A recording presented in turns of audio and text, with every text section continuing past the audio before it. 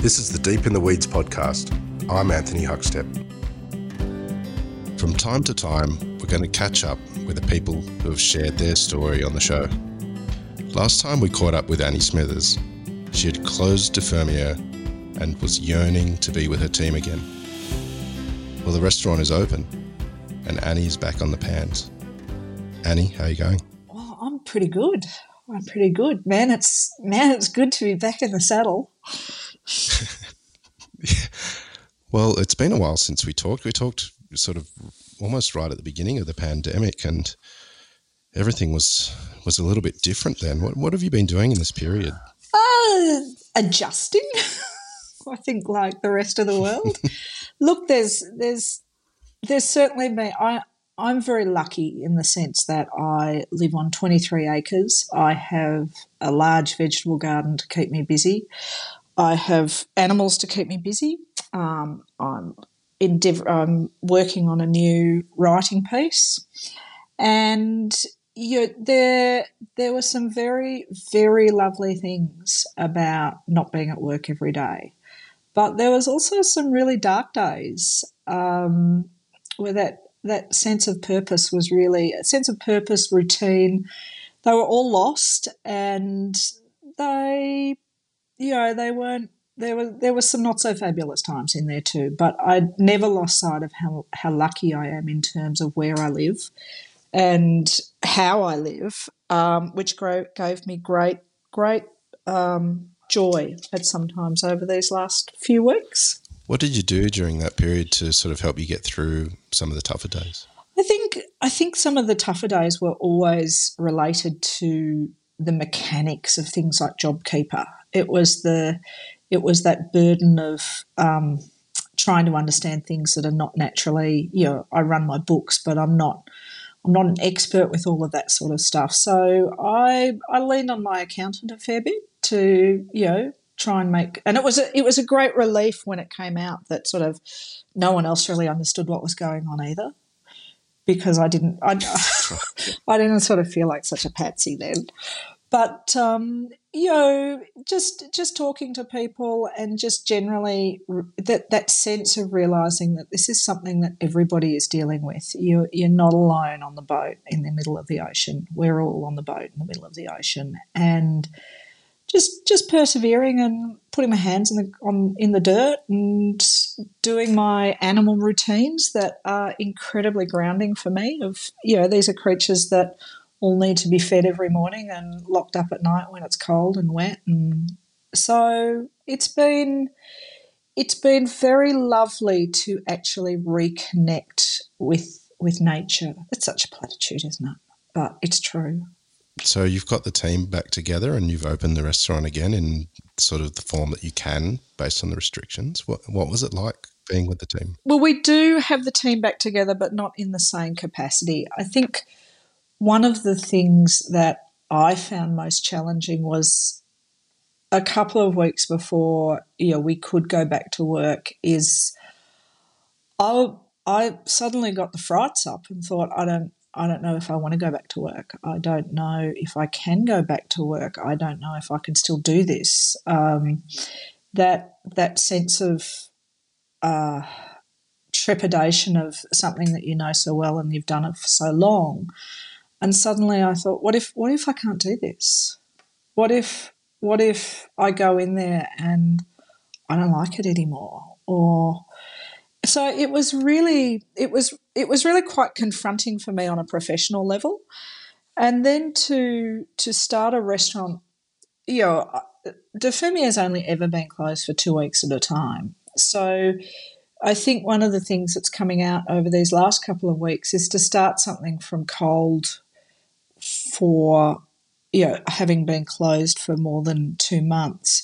It's actually really hard, and machinery breaks down, things don't work properly, it's cold, it smells wrong. Like the restaurant really smelt wrong because it was just sort of stale and cold, and so we cranked her all up for the long weekend, and we can only do 14 people.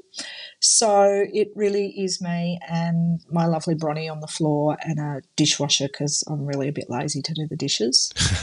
And we sort of thought, look, this is going to be a walk in the park, but mentally more than anything else, it was a really tough weekend to get it all up and running and remembering all the things that we have to do and the new things that we have to do. And then there's the realisation that because I work with a fixed venue, is that it's actually still the same amount of tasks. There's just not quite the volume. So I sort of misinterpreted a little bit and it does take almost the same amount of time to cook for 14 as it does to cook for 34. Wow. And you don't have the same staff? Well, I don't usually have staff, so it's just me anyway. But I just thought it might be a little bit easier than it was. But maybe I'm just out of practice.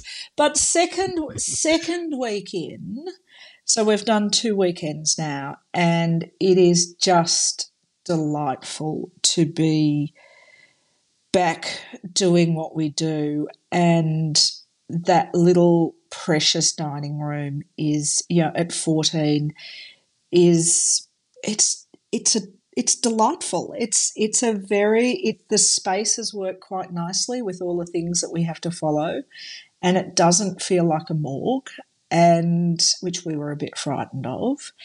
And there's something really lovely about lavishing all our attention on our 14 guests. So what did you cook for them?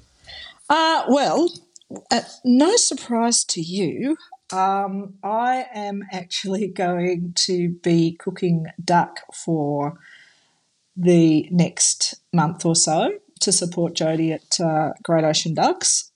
So that's a step away from what we usually do, which is sort of rotate the proteins, every 5 or 6 weeks, and work through them all as the main course. So we're having a bit of a duck festival at the moment. So the first week I did a little entree of a simplified coulibiac, and then we had on 2 of the days we had roast crown of duck with little root vegetable and duck pithiviers. And on the other 2 days, we had confit duck leg with a mustard sauce and Brussels sprouts from the garden and spatzel, and that was delicious.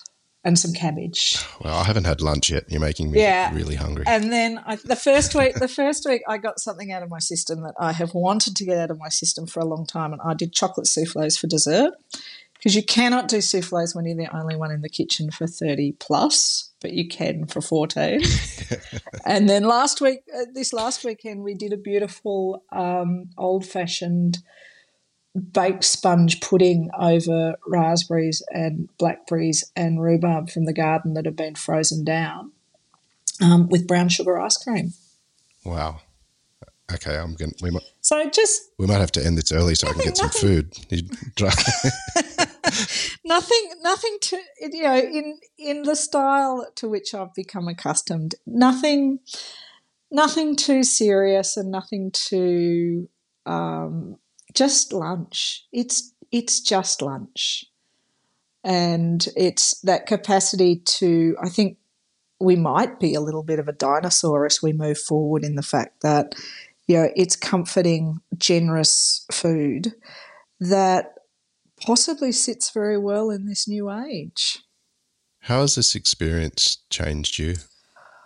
Oh, I like to think that it's changed me for good. The world, it does feel, in a regional town, we have certainly felt that the general populace is almost snapping back to exactly where they were before, with no real understanding of the fact that all these little towns have been in hibernation for 2 months, and they have enormous protocols foisted upon them, and they can't just, make coffees for everybody that's come out of the woodwork after being locked up for 2 months. So there does seem to be a little bit of forgetting very quickly, and I hope that I hope that that sort of settles down in the next couple of weeks. For us, we're lucky because we actually, once all 14 people are in, we actually lock the front door and we lock them into the building. And that's we can't Sounds like a good lock-in to we me. can't be disturbed. They can't be disturbed. I can't be disturbed. So it's a good system. But changing me, it is a case of being very aware and very proud of what we in my little team does. We're very hands-on and we're very personable, and it's something that I would like to maintain. The sense of being proud of what we do and where we sit in the greater scheme of things has been magnified a little bit for me, and it's certainly not something I take for granted. But I can't believe how a series of, in some ways, random choices in my life have led me to an existence that can weather something like this, and also weather it in a way that I get an enormous amount out of it on a personal level in terms of just reconnecting with the values that are really important to me, which is hospitality and just nurturing and loving people just for that minute that we have them in the restaurant. What's your feelings moving forward? There's been further announcements from the Victorian government sort of to allow more people in venues and opening society more, and I guess that means people will start travelling more. How are you feeling about the next 6 months? Look, we're pretty nervous in the sense that the information that comes out from the government is not always clear in terms of how it relates to a lot of restaurants. And any restaurateur that works out of a small building, so either like an old strip shop like mine, or anything that is old and not purpose built, we are the 4 square metre rule is the one that is in a sense least understood by the public but most understood by us. So as soon as they say you can have more people in your restaurant, and they as soon as they get that, they ring us up and say, well, you can have more people. And we say, well, we can't have any more people because we've only got this amount, this square meterage, and this is the density that we're allowed to have. So it creates an enormous workload in terms of phone answering, and it's really hard for Bronnie and Katie just to say no to people all the time. If we are at capacity, we cannot do anything for you for at least 3 months. Wow. So we're a bit nervous. We're a bit nervous about the telephone. But moving forward, I've spoken to you about this, is I found that, this podcast was an incredible lifeline for me, over this period of time, listening to hospitality people from all over the country, and that listening to their stories has made me very aware of how incredibly lucky I am, but B, has given me a great deal of things to think about in terms of how to move forward with the business and what to do with it in terms of future-proofing us. So do we stay with a small dining room and put a small retail shop at the front that would make it easier if we if we come across something like this again? And I suspect we may in our lifetimes. So it's about looking at our businesses, and for my business, it's do we go back to exactly as we were, which would be really comfortable, or do I throw the balls in the air and have a smaller restaurant with a retail arm? And then even little things like, do we include, on a Saturday and a Sunday that somebody who's coming to lunch could drive the extra 10 minutes out to the farm and have a little farm tour and raise a bit of revenue from doing things like that.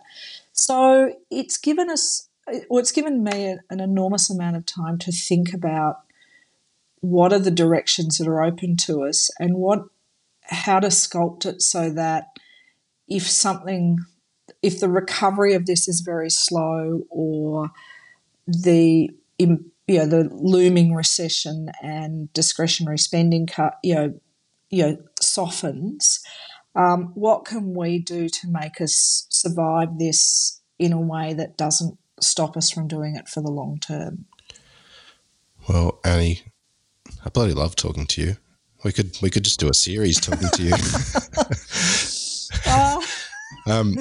Look, very much looking forward to the day that we can head down to Victoria and have a bite to eat at your restaurant. Come and see my funny little world. Yeah, I would love to. I've loved hearing about it, and we'll hear more about it in the future because we're going to check in on you again. But thanks again for sharing your little story with us, and it's bloody amazing and inspiring. And thanks for being with us again. Thanks to you and Rob, because I think that what you have done over these months has been absolutely extraordinary. If it's had the same effect on other hospitality folk and general populace as it's had on me, it has been a real lifeline. So I think it's been an extraordinary piece of, it's not really journalism, is it? That's actually come out of these terrible times, and you are one hell of a podcaster. Well, I haven't got upset on a podcast for a week or two, but you just got me there. Thank you. Oh, well, it's been amazing. So thank you. Thank you for giving us all a voice, and especially your voice. Well, Annie, thanks again, and we'll be in touch soon, and can't wait to talk again. This is the Deep in the Weeds podcast. I'm Anthony Huckstep. Stay tuned as we share the stories of Australia's hospo community, suppliers and producers in search of hope during this pandemic. Special thanks to executive producer Rob Locke for making this all happen. Follow us on Instagram at Deep in the Weeds Podcast, or email us at podcast@deepintheweeds.com.au. Stay safe and be well.